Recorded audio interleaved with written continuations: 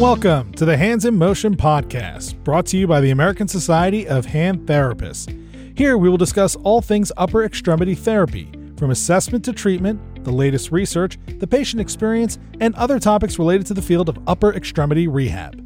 Learn more and subscribe today at asht.org. Welcome back to Hands in Motion. We are so honored to be joined on this episode by Judy Colditz. Judy is an occupational therapist and certified hand therapist who has contributed to the field of hand therapy for a number of years through sharing her knowledge. She has published journal articles, written book chapters, and provided educational offerings on a variety of hand therapy topics. On this episode, she shares with us a concept for treating stiff hands that she developed called casting motion to mobilize stiffness. We discuss how this concept came to be and how we can apply this technique in our clinical practice. Welcome to Hands in Motion, Judy. Well, Judy, thank you so much for being with us this evening. We are excited about this conversation, and we will just dive right in. So our topic this evening is casting motion to mobilize stiffness, CMMS. And this is a concept. Am I right in that you first published about this in 2002? Oh, I have a very bad memory as to chronology. It was many years ago. Let's just put it that way. Okay, we'll put it that way.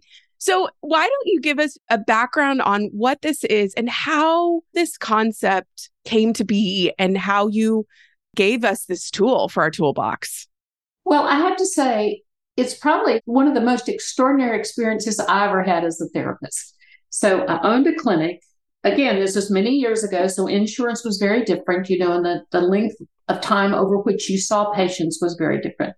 And we had this lady, she had a distal radius fracture, and she had the stiff hand, that just would not go away.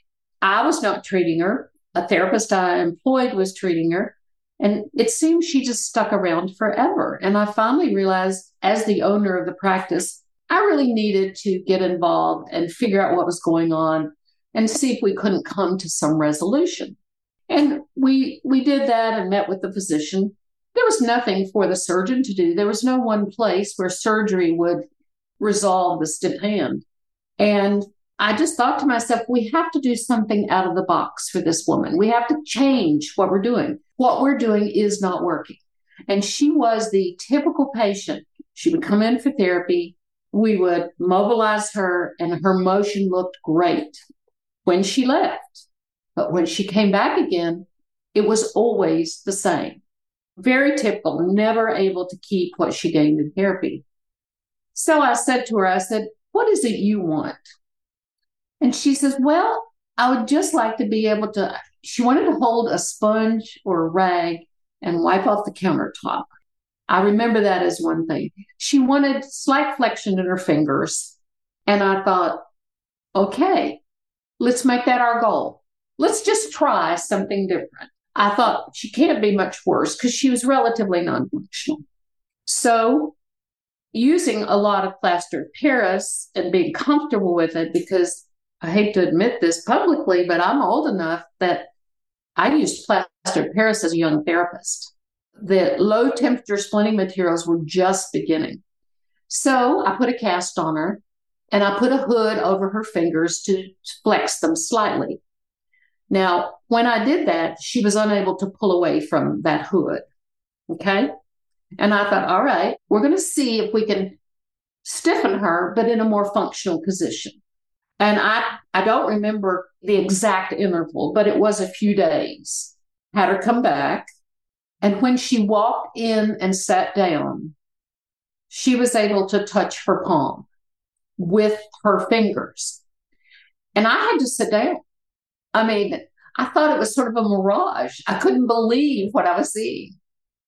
And I still can't quite believe it because we all know the time and energy it takes to resolve stiffness. And she had done it in a few days.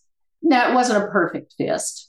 Okay. It was really using her superficialis, but it was something extraordinary compared to where she had been. And, it took me a long while to figure out the whys and hows and wherefores, but it was such a dramatic response. I thought, all right, there is something here. We need to chase this and figure out what it is. And so over time, I figured out she couldn't do anything else except flex. And it's human nature to want to move.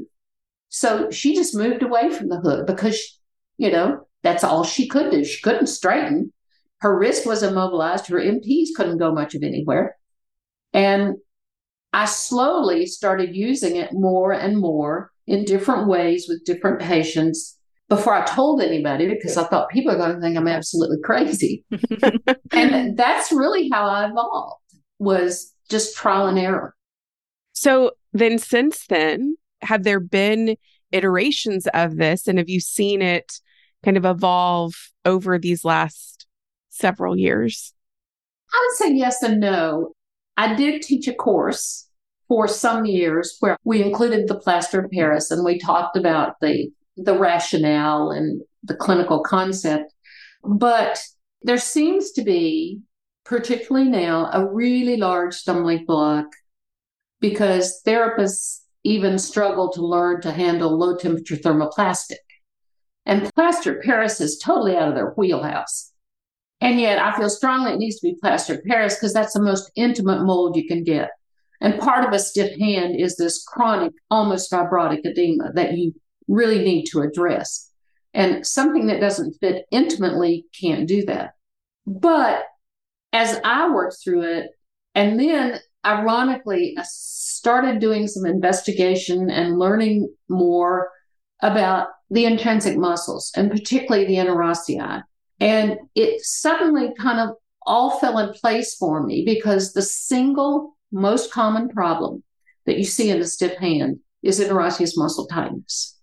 And we get tricked into thinking we need to work for full finger flexion. We think of that as functional.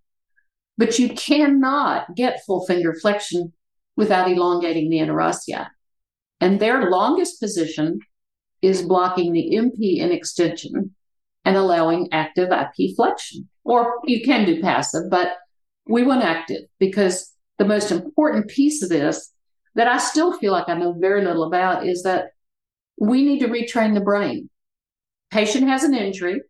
They cannot move their normal pattern of motion. So they start moving the only way they can, or the only way that's easy for them. And they literally retrain their own brain and define that as flexion. So they need a period of time when they are initiating finger flexion, not at the MP joints, but at the IP joints, which is the normal way, to retrain the brain so that once they're out of the cast, they spontaneously begin flexion in the normal manner. And they're not fighting against tight interosseous muscles. Now, SIMS can be used for a lot of different things, not just that. But to me, that is the really big focus of what we can have control over with SIMS the most easily. I've used SIMS post-op after tenolysis, either in a rheumatoid patient or a post-trauma patient. It just helps the person focus on how to move.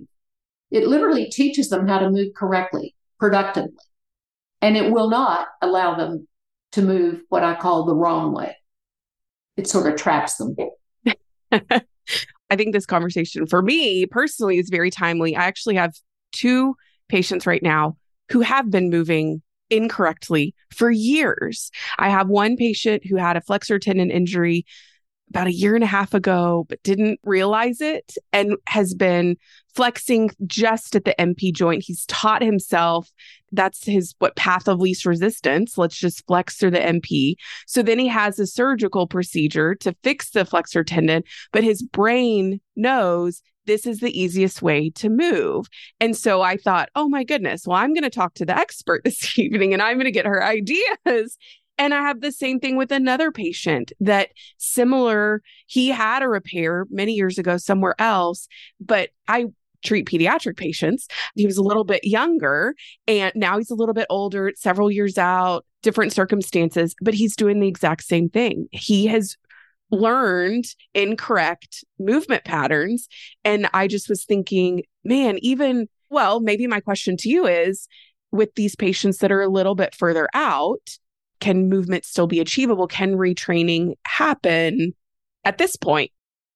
Absolutely. But it is not an easy solution. Think of the time that has evolved from the first injury until now. And from what I heard, you're talking about not only months, but years. Okay. And the brain has identified that as flexion for all that period of time. You are not going to change that overnight. Right. Okay. And so the question is this individual willing to invest the time and energy that is necessary to make that change in their own brain? Because I guarantee you what will happen. You put the cast on and they will move differently, and you'll almost see a light bulb come on in their eyes. It's like, oh, yeah, that's the way I need to move. Oh, yeah, I get it now. It's extraordinary. It's like they find something that they didn't even know they'd lost. But you leave them in there 3 or 4 days, a week, 2 weeks, or whatever, and it's been 2 years, and they're doing great and they look great. But as a therapist, you get really nervous because we were taught not to immobilize or restrain or prevent any motion. And so what happens is you take the cast off, and I will absolutely guarantee you that person will revert back immediately, because reverting back, it's still the dominant thing in the brain. And you have not had enough period of time to change that yet.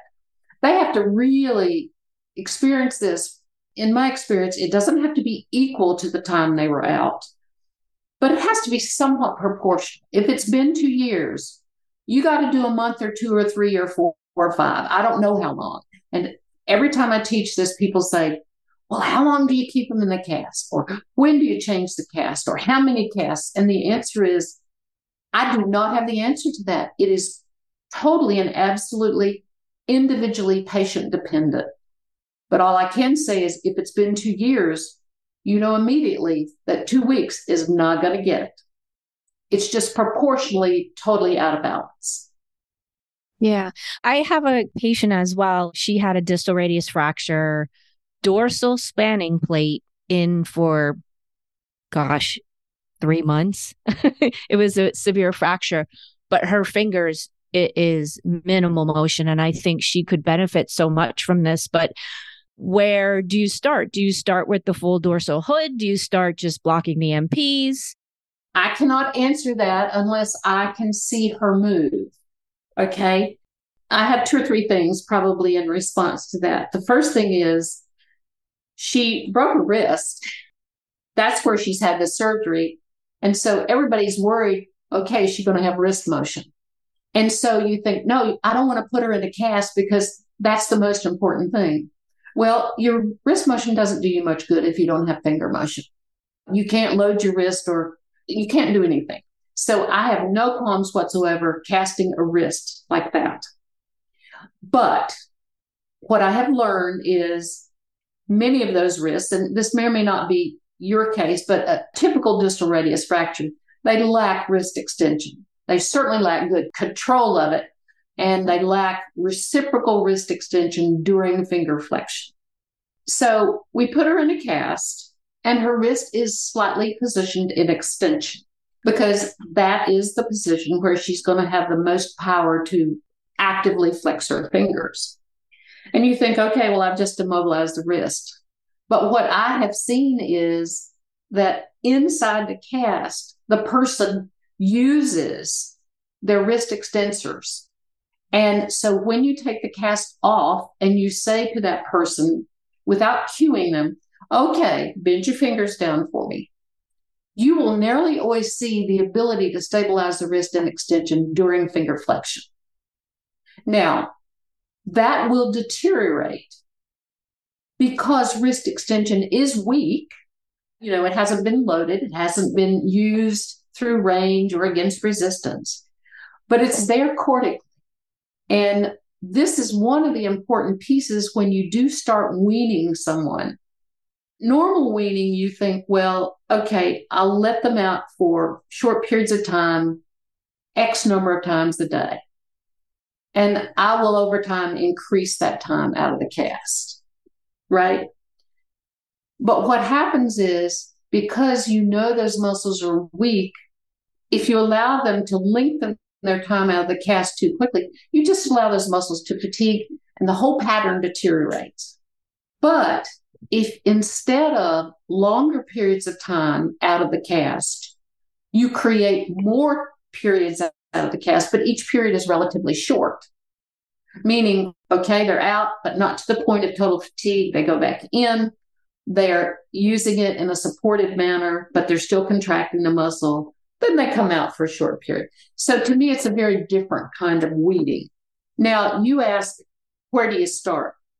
The injury was to the wrist. The hand itself had no physical trauma to it. Its stiffness is a result of edema and immobility. And if I were a betting person, now I did buy a lottery ticket recently, but I didn't win. But if I were a betting person, I would say probably 95% chance that the single greatest impediment to that individual flexing their fingers is interosseous muscle tightness. Okay? Now, there's probably accompanying joint tightness or stiffness, and there's probably this poor pattern of motion. There are all kinds of other things. But the biggest reason they can't move is tight interosseous muscles. So, not having seen your patient, again, I don't know that this is accurate for her, but I would bet a lot of money that it would be. So think about interosseous muscle tightness on a continuum. Well, a little bit of tightness, and as my mother used to say, tight as Dick's hat band. That was an ad many, many years ago in the last century, I think. So if you think of the spectrum of tightness, and your patient is really, really tight with the interosseous muscles, what you are asking them to find their flexor digitorum profundus. And as they find that, which they haven't used or recruited in a good while, and which also may be adherent, you're also asking them to mobilize stiff joints, and you're asking them to elongate these really tight interosseous muscles. So if you take really stiff fingers with extreme interosseous muscle tightness and you block the MPs in full extension, you're going to make it almost impossible for them to be successful. They have too much to work against, and that flexor digitorum profundus hasn't done that in ages. So someone who is really tight in interosseous muscles, you need to start by blocking the MPs, but let those MPs be in some flexion. That's just your starting point. And then you serially take them through multiple casts where you slowly bring the MPs up into greater extension as the IP flexion improves. Because you really want to get your joints moving, you want to get the tendon gliding, and not just gliding, but you really want the individual to know how to engage their profundus, because they cannot elongate anything if they can't do that. And you will, absolutely without question, stiffen the MP joints. You immobilize them in extension, they will get stiff. I will guarantee that.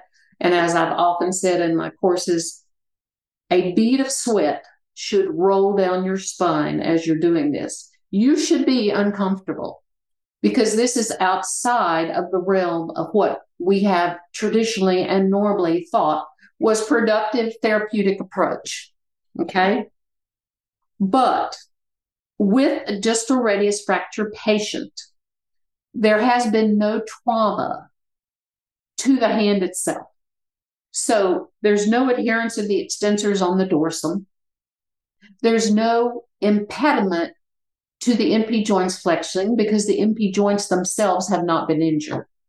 So I have been successful in individuals removing the cast, starting them on the weaning, and never ever doing anything to regain MP joint flexion, other than showing them how to actively isolate MP flexion.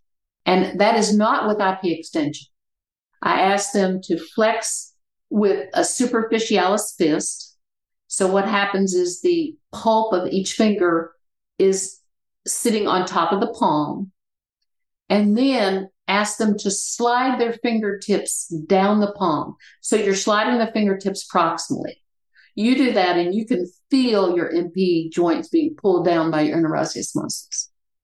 Now, if someone has had dorsal trauma and the extensor tendons are adherent, then you still need to start with the interossei because, they've had massive swelling in their hand as a result of a crush injury.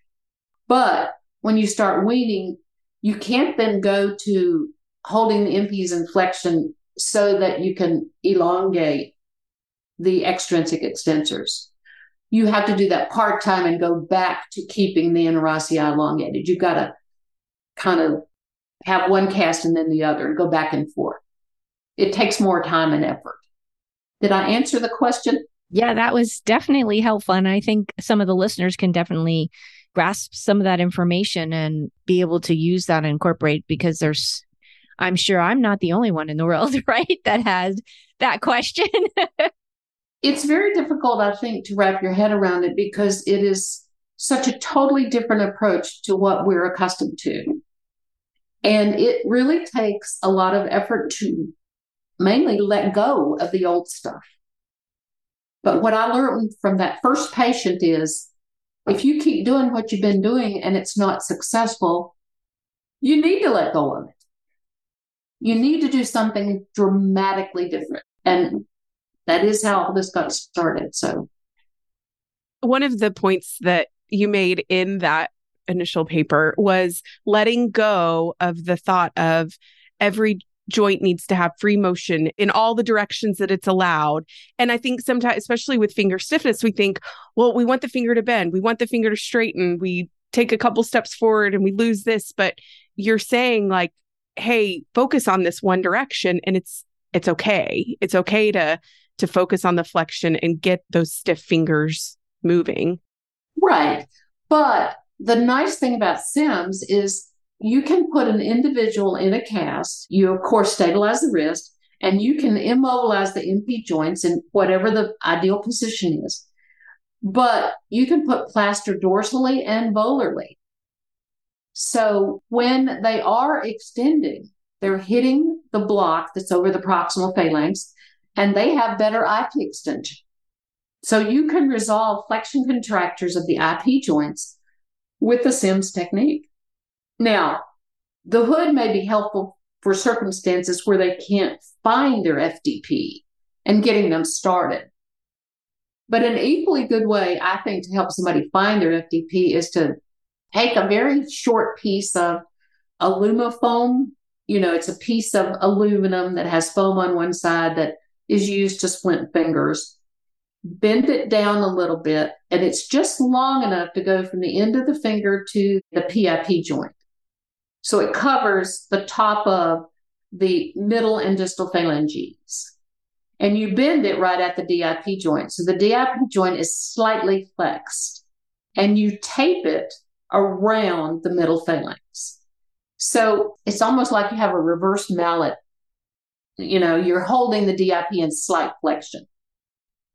And you may need to do this on more than one finger, but your instruction to the patient is when you start motion, the first thing I want you to do is to look at your fingernail, and I want you to bring your fingernail away from this. What it is the foam above. I want you to see some space between there before any other joint moves. Can you focus on that? And I was taught the same way everybody else was, that, you should leave everything should move. You should always be productive, blah, blah, blah, blah. I see that now as sort of the shotgun approach. There's this shot that's scattered all over, and you put effort into one thing and then but that counteracts another. And I now see therapy, particularly for something like this, as much more of a step approach. When I see the patient, my question is, what is the single greatest impediment to this individual regaining the needed motion? I choose one thing. And that is the only goal between that visit and the next visit. And they may not get that by the next visit. That goal may continue a while. But I don't add anything else until they have achieved, I wouldn't say fully achieved the goal because, that's really complex for full finger flexion, but they've made great strides in gaining whatever it was they needed. And then we add the next step and we go about it sequentially rather than simultaneously. Well, and that sounds like the approach of even that retraining, that motor training, that motor learning, and ensuring that our patients are moving productively and that the motion that they're producing isn't just this, oh, we just want to see it move. No, we want it to be a productive movement and we want it to be the correct movement. You're absolutely right. We all are taught to do tendon gliding exercises as an example. And so therapists are often worried, well, I can't do tendon gliding exercises with my patient if they're in a cast. Well, is that the single most important thing for that individual to do those exercises? No, probably not. Not if the tendon is not gliding already. Let's create a situation where that tendon that is stuck is in the optimum position to regain its full glide. And you know what the irony is? The greatest success that I've ever had, because the little finger drives us all crazy. Flexor tendon injury, little finger, zone 2. The position of the MP does not determine whether there's glide in zone 2. Only IP, flexion and extension, does. But if I take the little finger MP joint and place it in hyperextension, because we all are more mobile there, I will maximize the ability for flexor digitorum profundus glide within zone 2, superficialis glide within zone 2, differential FDS, FDP glide within zone 2, maximum elongation of the interosseous muscles, of which there aren't many on the little finger, maximum IP joint motion. Look at what I get by that one position. And the tendon gliding exercises in that example are not more important at that moment in time.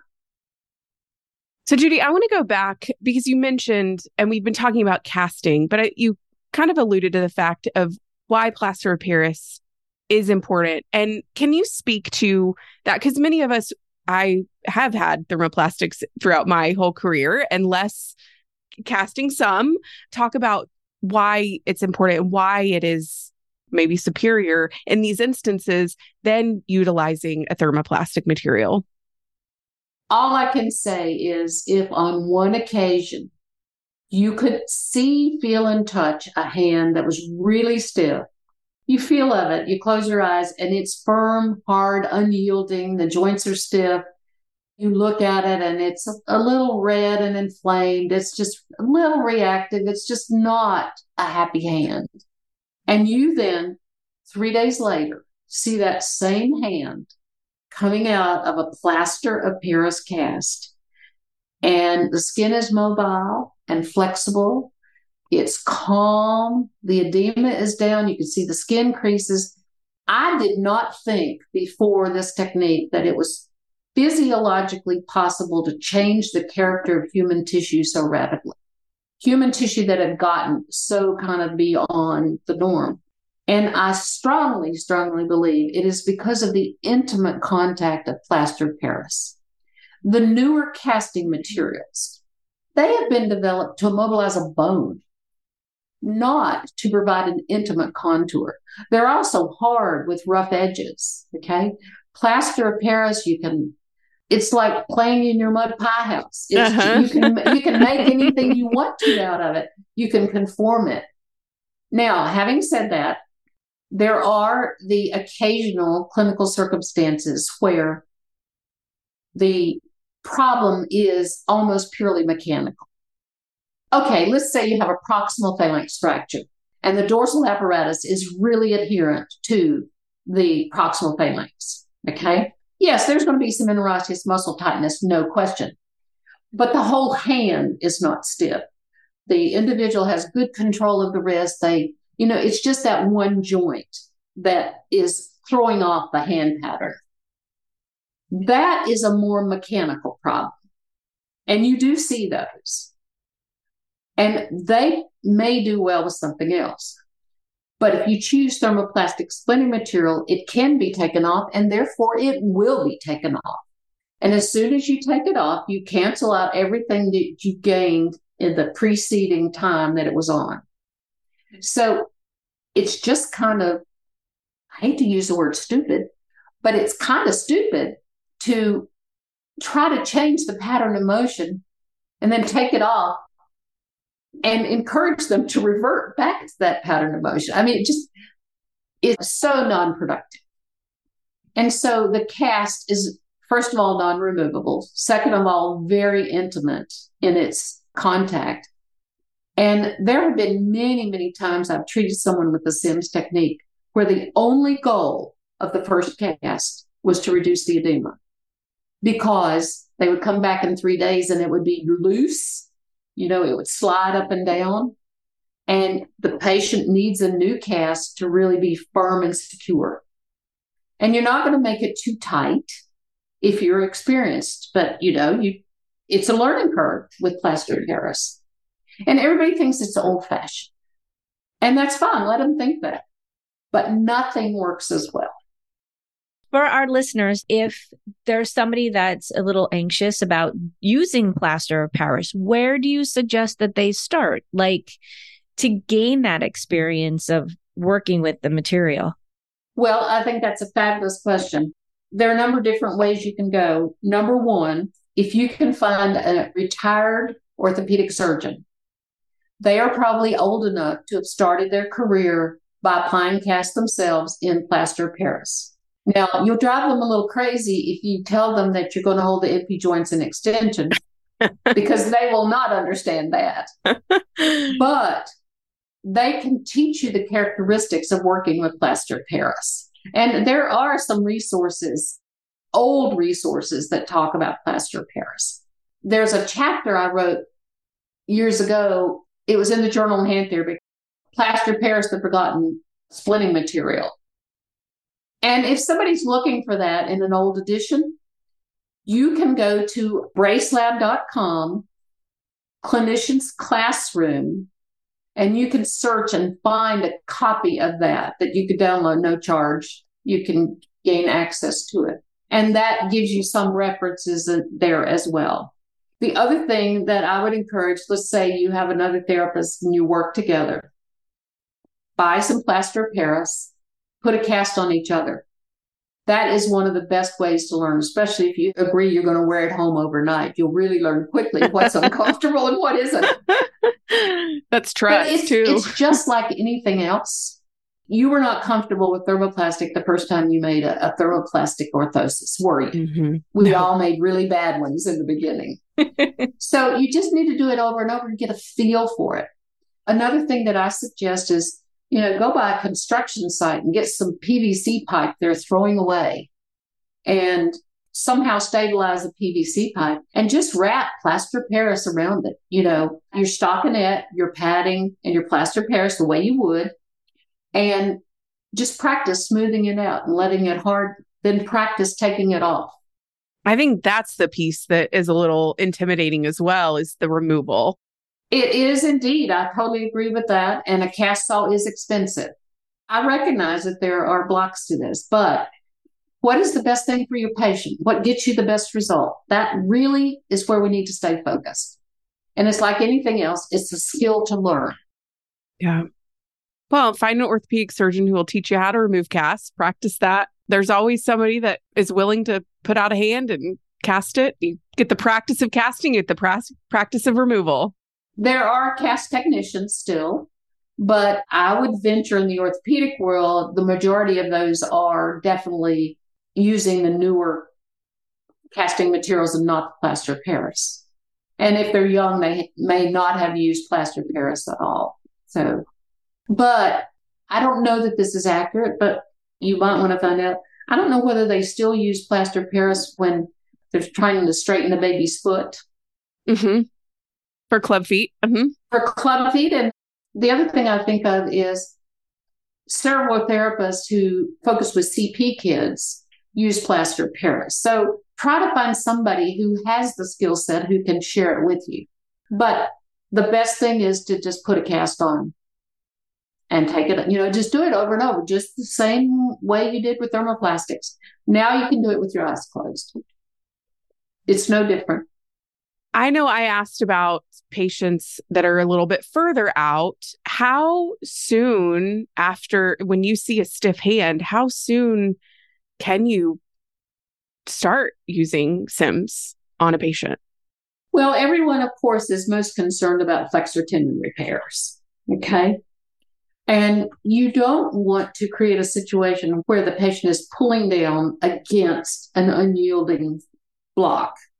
But I don't particularly think about it that way. I think about it as allowing motion to occur where it needs to occur. But obviously, you need a relatively intelligent patient and someone who understands what you're trying to do, et cetera, et cetera.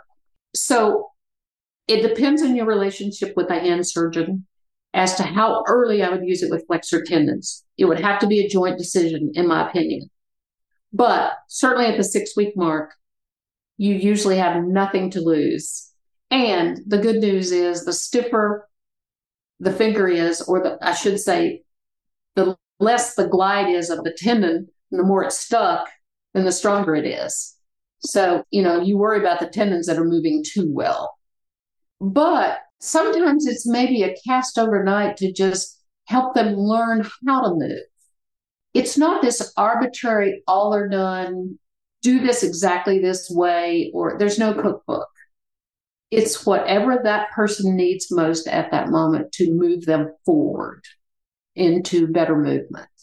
So it can't be too early unless you're concerned about a tendon coming apart.